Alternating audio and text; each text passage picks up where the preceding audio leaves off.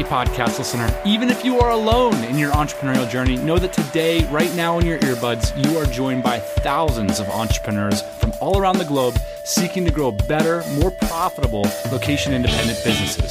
If you'd like to learn more about what we do and download our entire back catalog, check out tropicalmba.com.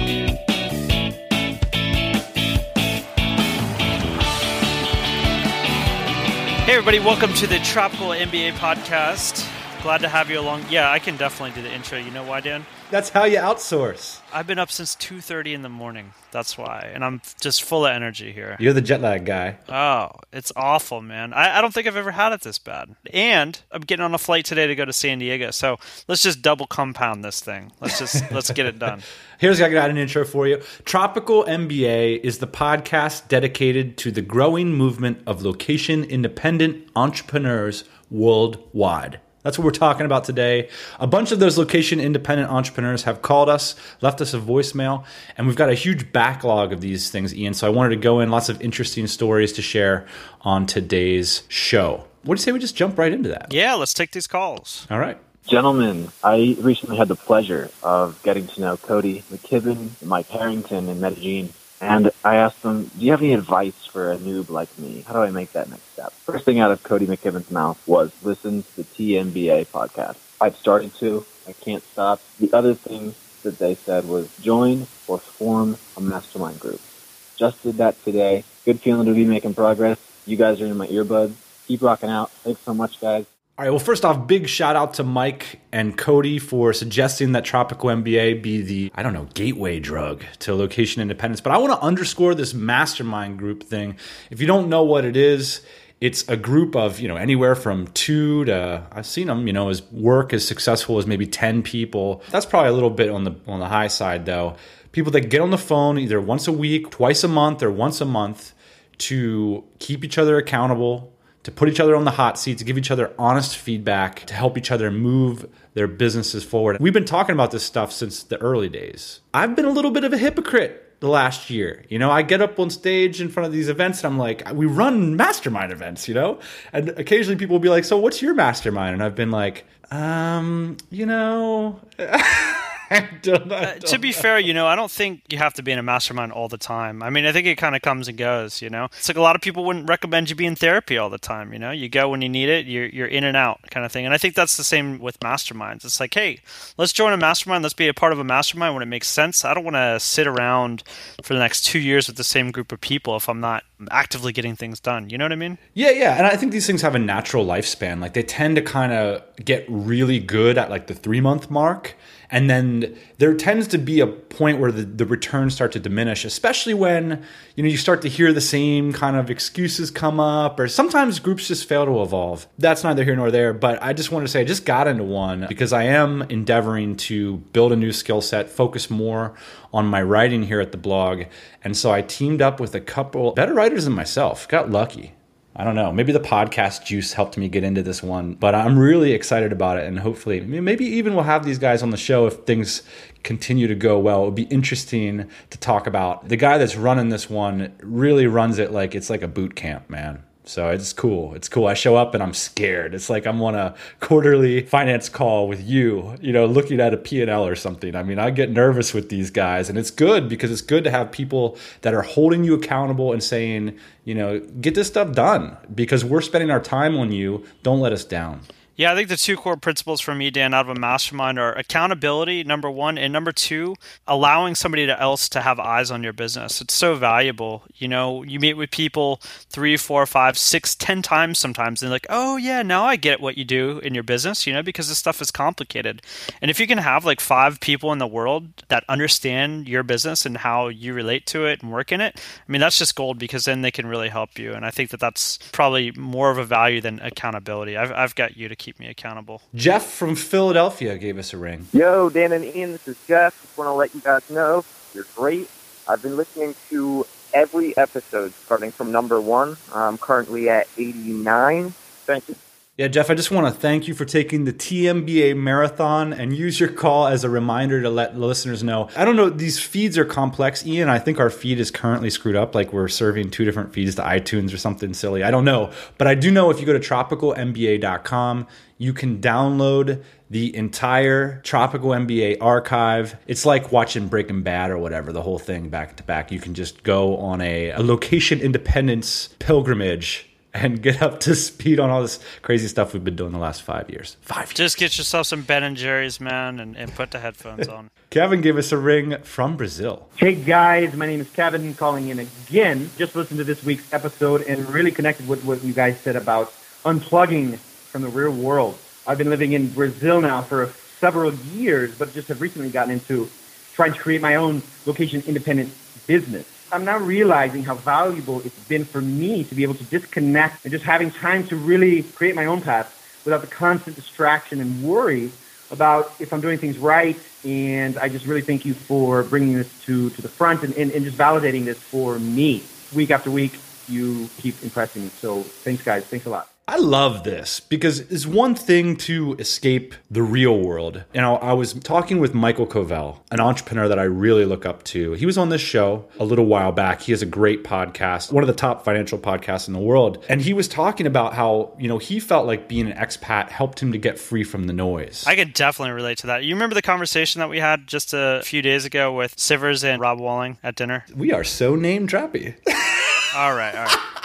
Here's the point. We're talking about what it means to be an expat. You know, the other day it happened to me again. I flew in, I got into Dallas, and it started immediately. Like I had to listen to people's problems because I speak English. So the best part for me about being in Asia and Europe and traveling around the world is like you could be sitting in a cafe and somebody behind you could be talking about TMZ and all this other bullshit that you don't want to hear about, and you don't have to understand them. It's the best thing ever. It's interesting because I noticed that there was an election the other day and I heard that, you know, I don't know, all this drama happened or whatever. And I remember just kind of like staring at it quizzically, like, wow, you know, that's the kind of thing that would create kind of like a baseline of stress, or I would think about it or worry about the direction of the country or whatever. Yeah, you just kind of cut through all that noise. It can be like that. But even when you join a subculture, there can be pressure to, well, here's what a expat entrepreneur should be doing, or, you know, you should be doing all this kind of stuff. And I just think the power of these lifestyle businesses is that we have the opportunity to be good to ourselves.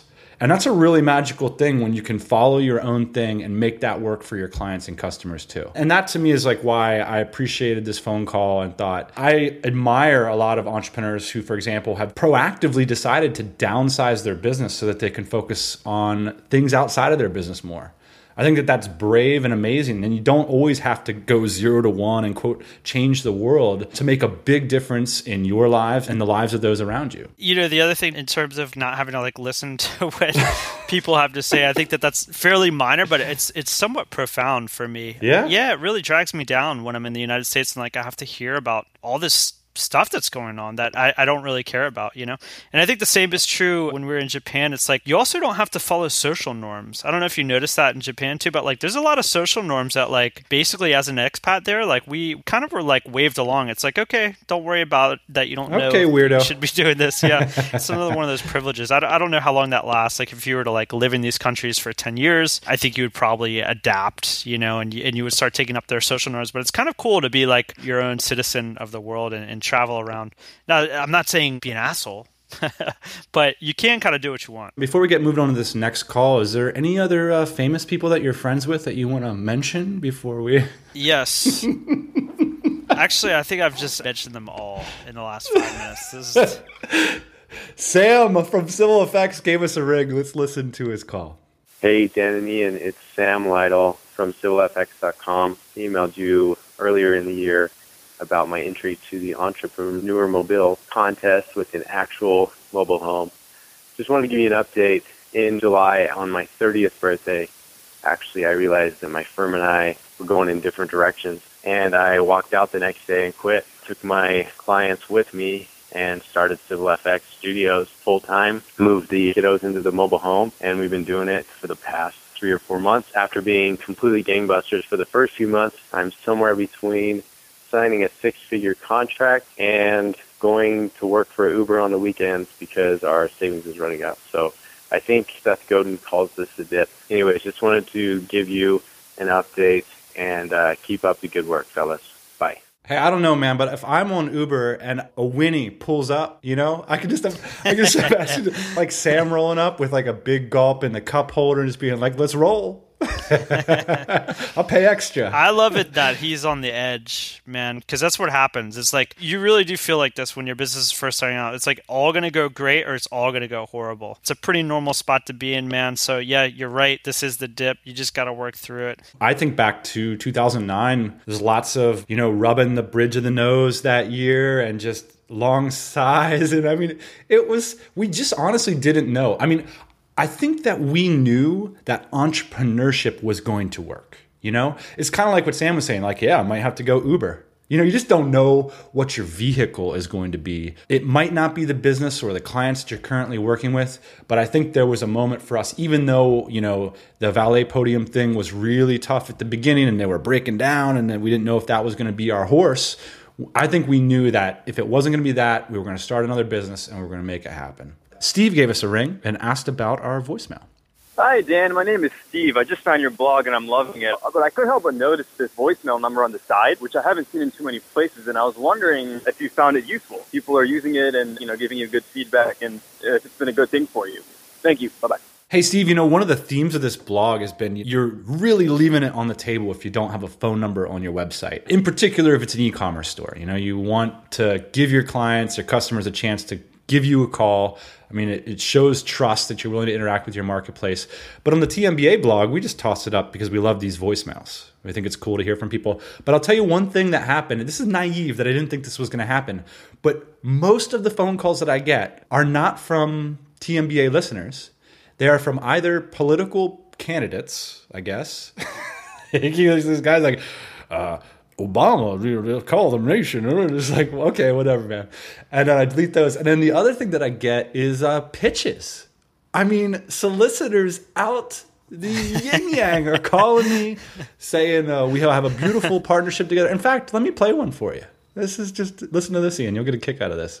Just wanted to chat with you and Ian about the partnership that I have in mind. There's a lot, in fact, we can do together. What do you think, Ian? What do you think about that excellent partnership opportunity? I'm sorry, Ian. Yeah, I'm looking forward to it, man. I want to get me some Pat Flynn money, man. But in all seriousness, with this phone number thing, I was racing a couple months ago, and I was talking with Adam Carolla. Oh my gosh. True story. Just keep dropping them. Just keep dropping them. But anyways, man, I think that where the call thing comes from, Carolla's got a call-in show. I think that's really fun. Rest in peace, the guys that do, one of them just passed away, the guys that do the Car Talk. And I love that format, man. And I know you and I both grew up listening to this format. Yeah, Dave Ramsey does it. Yeah, I love the format. And one of these days, Dan, it's going to come, I would love to do a live show, and I think that these phone calls are just like the beginning of that, hopefully. What do you think about doing a podcast where we would get on GoToMeeting and let 20 listeners come on and then just talk to those listeners or something like that? We're only at the beginning with this podcast stuff. Still, I really believe that. And the formats and the technology, we just don't have the technology, man. It's just not there yet.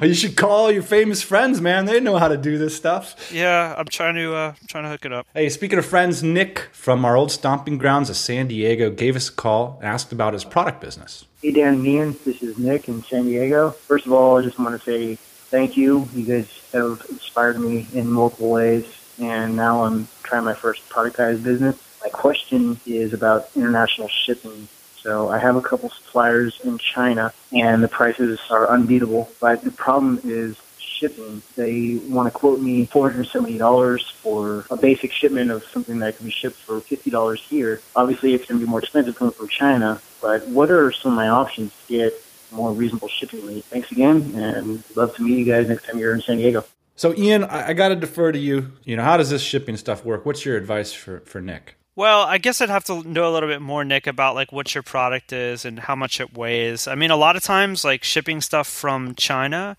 you can get away with air freighting it if it's lightweight, iPhone cases or something like that, and you've got a bunch of margin built into the product, you can get away with it. Now, if you're trying to ship bricks or something heavy, a lot of times the reason you got to put those things on a container is not necessarily because they take up a lot of space, but because they're heavy. So it doesn't surprise me that your Chinese factory is telling you it's it's $500. It very well might be $500 to ship that stuff. You got to ask yourself if the economics of this product are going to work out. And if you have to air freight them and it doesn't work out, well, then you might have a DOA product. There's a reason why for certain product businesses, you stay manufacturing local, depending on what the shipping quality is. Because the bottom line is unit cost versus shipping cost. It doesn't really matter. If that's what the cost is for you, delivering the product to your customer, that's how you have to base your pricing on. Exactly. And I think that's really important to mention, Dan, is like you can't just find a product on Alibaba and the guy like tells you it's $13. It's like, what's the landed cost? And the landed cost is what the shipping is. What is it going to be past the landing cost? What's it going to be when it's sitting in your warehouse? What's it going to cost to fill that? Like this is all part of the cost of goods sold. Now, there's a very real difference in this cost at different levels of scale. And it's important to, I guess, plan ahead for what level of scale is this business going to be operating at. You might want to be pricing this thing at LTL levels, for example. So you could get a less than container load, get a few CBMs, share a container. It's going to change your velocity of cash flow, right? Because you're going to have to let that stuff sit on the water for 2.5 weeks, then in the port, then into a warehouse or a third-party logistics provider. However, you're going to cut that $4.70 to maybe $15 or something. Who knows?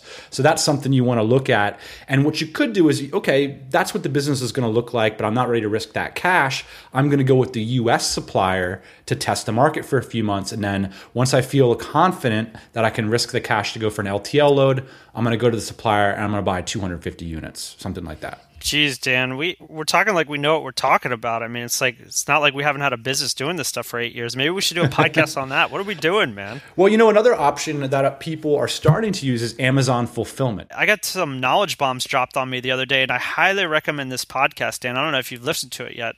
It's the A16Z podcast. Oh, yeah, it's a good podcast, and I just discovered it. So, hat tip Taylor, thank you for that. If you want to start, there's an episode on Amazon, and they go into detail about basically their strategic financial plan. And it's pretty interesting to hear. They've really got a long-term vision on this stuff, and hopefully it works out for them. Yeah, it's interesting too that they make $0 every year, like exactly $0. Well, it's really interesting, because they keep investing in their infrastructure. Yeah. It's like anytime they make $1, they make a new warehouse. So one of those products that they've created is called Amazon Fulfillment, and we do have friends using this, which is like a kind of done for you third-party logistics. So it's really easy third-party logistics. Now, who knows, Amazon might be your biggest competitor 3 or 4 years from now, but that's probably going to happen anyway.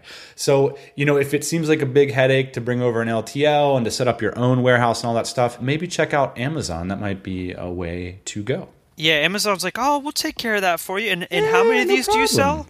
Oh, yeah, and what's your margin? Interesting. Yeah. All no right. problem. We'll help 2 you years out on down that. the line, it's going to have an Amazon sticker. All right. We have a call from Shaw Turner at pitchbox.com. And this is our final call, Ian. So make sure your answer to this one. Really think about this one. Hey, Dan and Ian. This is Shaw Turner from pitchbox.com. I just wanted to share with you that I've been listening to your podcast for like a couple of years now. I came over to Saigon for a few days to check the place out, and that was back in March of this year. I met a couple of guys in the DC for it was only an hour, and I have been on an express mission to get my butt back over here ever since. So since that time, I have gotten my B2B productized service business off the ground. It turns over a few grand a month now. I can work on it from anywhere. I quit my job, and so I'm back. I'm all signed up on the DC. I got myself a $500 a month service department, and I am excited. And it's all been totally down to you guys. I can't thank you enough for that. My question is about differentiating between a product, your brand, and the business. When your business and your brand is still young, do they kind of sit in the background while you develop and take your first product to market?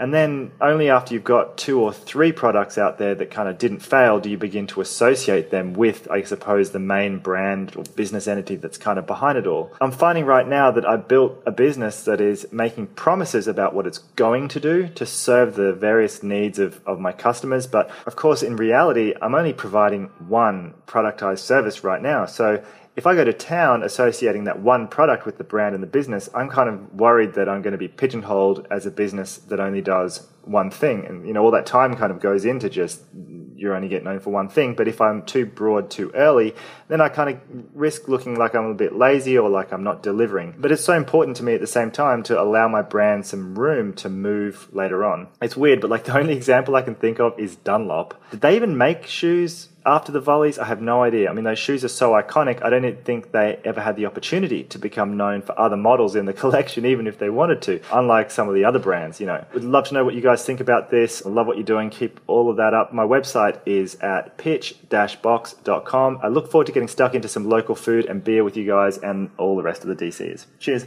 Well, first off, I actually met Shah at DCBKK, and he came up to me and told me a story, and it was really cool. I mean, he seems like a really sharp dude, and congratulations. This hub phenomenon, one of the things I've been thinking a lot about, Ian, is back when I had a job, I only really made decisions for about 15 to 20% of my time.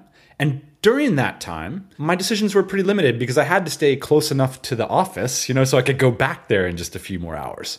What happens when you become a digital nomad, location independent entrepreneur is all of a sudden you have all this freaking spare time. And a lot of us were at the second or third layer in our business, like away from clients and customers because we have customer service. So it's not even being defined by your clients anymore. You know what I mean? Like you're totally off this 9 to 5 arbitrary thing. And so how do you organize your time? And one of the things people are doing is they're moving to these hubs.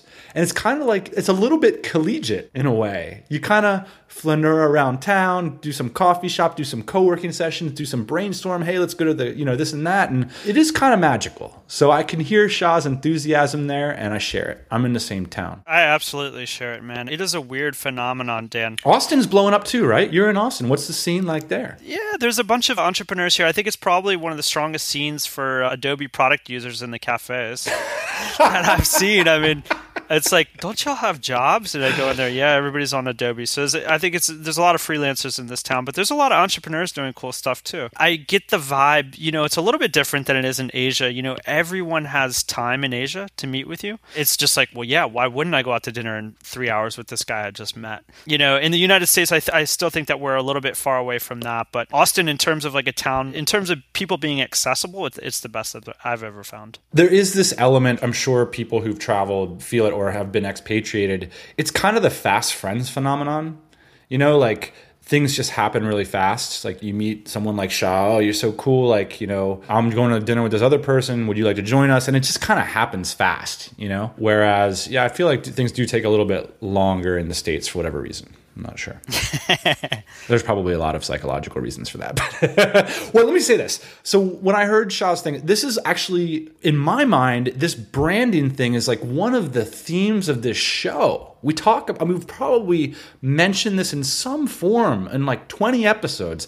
And it's something I feel very strongly about is this idea of being willing to pigeonhole yourself. We have whole episodes about this with John McIntyre, the autoresponder guy, Ben Kruger, Authority Engine, the podcast editing guy. Well, here, let me just give you my thesis. People use this term, marketers use this term, brand recognition. Brand recognition. This is something that is not important. It's not even on the radar for bootstrapping entrepreneurs. The example, for example, Shah brought up was these Dunlop Volleys. When he said Dunlop, you know what I thought of? Tires. I thought of tires. That's right. I'm a good old boy from Pennsylvania.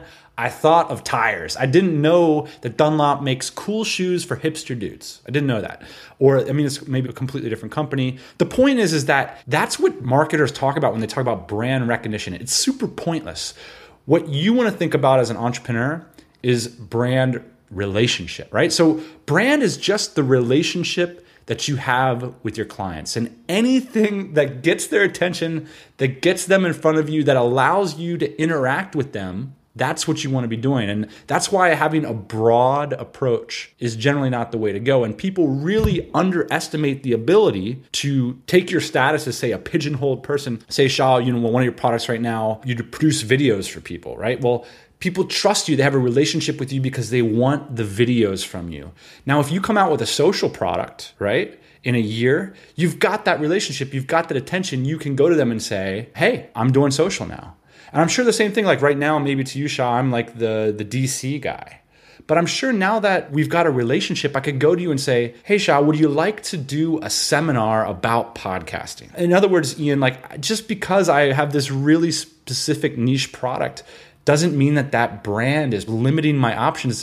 In fact, it's the opposite. It gives me more options. Again, I think that sometimes like looking at what these big consultants and C-level people talk about marketing and brand, that's all about this recognition stuff. I don't even know what that means. It's like Wrigley's Spirit, you pick up Wrigley's at the supermarket instead of the brand sitting right next to it. That's not what works on the internet. What works on the internet is having a relationship with somebody. I think that brands, until you reach a certain scale, are absolutely not important in a lot of different ways. Like in terms of like your logo, and I think that that's when most people say brands, I think that that's what they think of. Like, oh, how's my branding look? Well, yours looks pretty good, shop.pitchbox.com. But here's the thing is your brand in the beginning is the way that you treat your customers and the way that your product functions. It has nothing to do, in my mind, with your logo or necessarily the feel of your site or anything like that.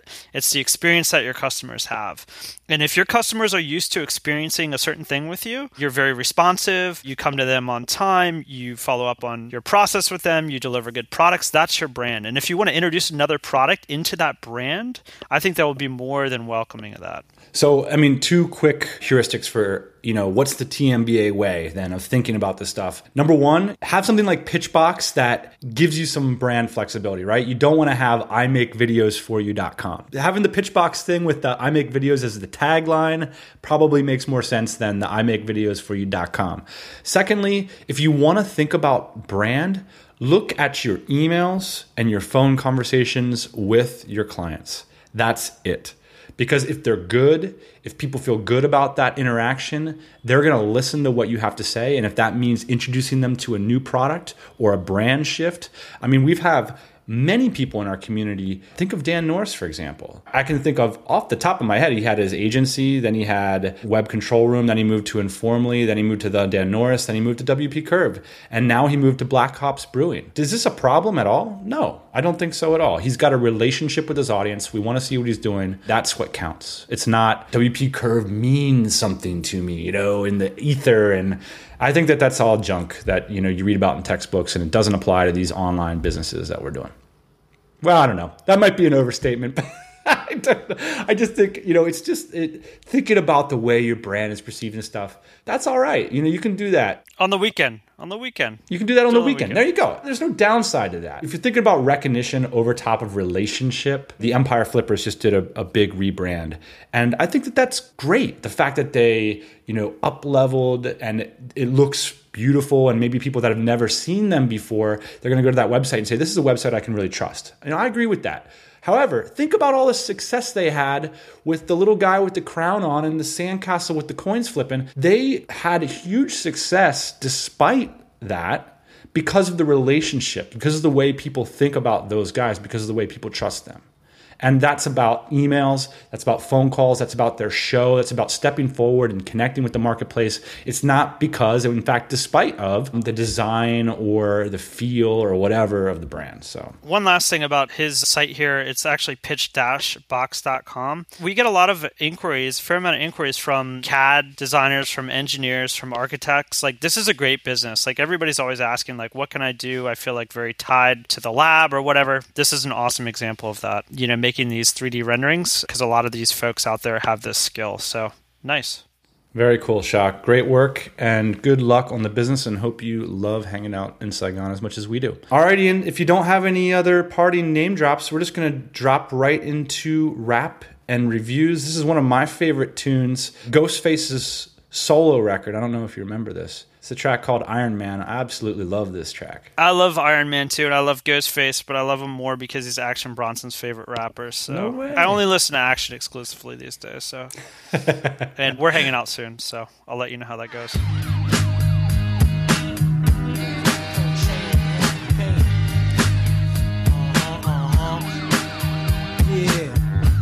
Yeah, no doubt, this Wally Cat.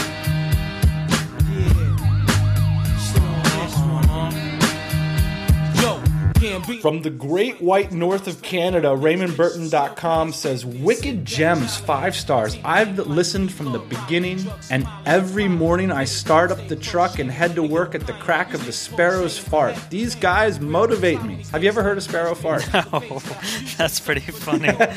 Every lunch hour, they share ways of getting out of the 9 to 5 for someone else and starting the 24/7 for yourself. There you go.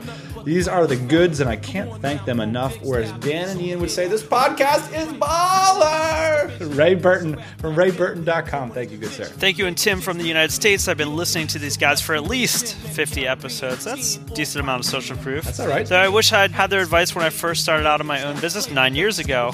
I wish I had my own advice then too, Tim. Lately, I've been listening from my location-independent home in Mexico, and I trust them so much, I linked to them from Lonely Planet article in my new book, A Better Life for Half the Price. Ooh, that was sneaky, Tim. Nice plug. Keep it real. Alan from Dallas says, these guys are the kings of entrepreneurship, 5 stars. If you call yourself an entrepreneur and you aren't listening to this podcast, you are straight up playing yourself. Playing yourself, son. For years, I've struggled alone. None of my friends are interested in business, and they sure as heck don't want me to mention the name Tim Ferriss ever again. One day on Twitter, I stumbled across Dan's Twitter and figured he was just another lifestyle business wannabe, riding the 4-hour work week wave. I'm riding it, baby, drinking those coconuts. I listened to an episode of the podcast and immediately realized this is no joke. Hearing them talk business felt like being a unicorn sliding down a rainbow into a pot of gold. Dan and Ian are proven masters of entrepreneurship and drop knowledge so fast you need to listen to each episode multiple times before it hits you. Where Tim Ferriss left off with the 4-hour work week, pretty much abandoned 7 years ago, TMBA has picked up and knocked it out of the park. If you listen to this podcast, you'll be a massive step ahead of the game and ready to lead a rich life. Wow. Alan. This guy has a future in writing reviews. This guy, I mean, we know Alan. You could make a living off that. Trust me, I know people that are paying for Amazon reviews. You could do it. On that note, this podcast will be part of the curriculum of multiple business and marketing university programs next year. I bet your mother would be proud of that. You should tell her that, Ian. I don't know if I told you about that. We got to clean it up. That's what I feel like. We got to clean it up. And we also got to end this show because I don't like wasting people's time. So I'll talk to you soon, Dan. This one is tropicalmba.com/focus. We always appreciate your comments, and we will be back next Thursday morning, 8 a.m. Eastern Standard Time. Hey, thanks for listening to the Tropical MBA podcast. You can go to tropicalmba.com, get access to hundreds of back episodes and all kinds of other goodies. Load up your iPod. That is the cheapest way to fly business class on your next international flight. We will see you next Thursday morning, 8 a.m. Eastern Standard Time.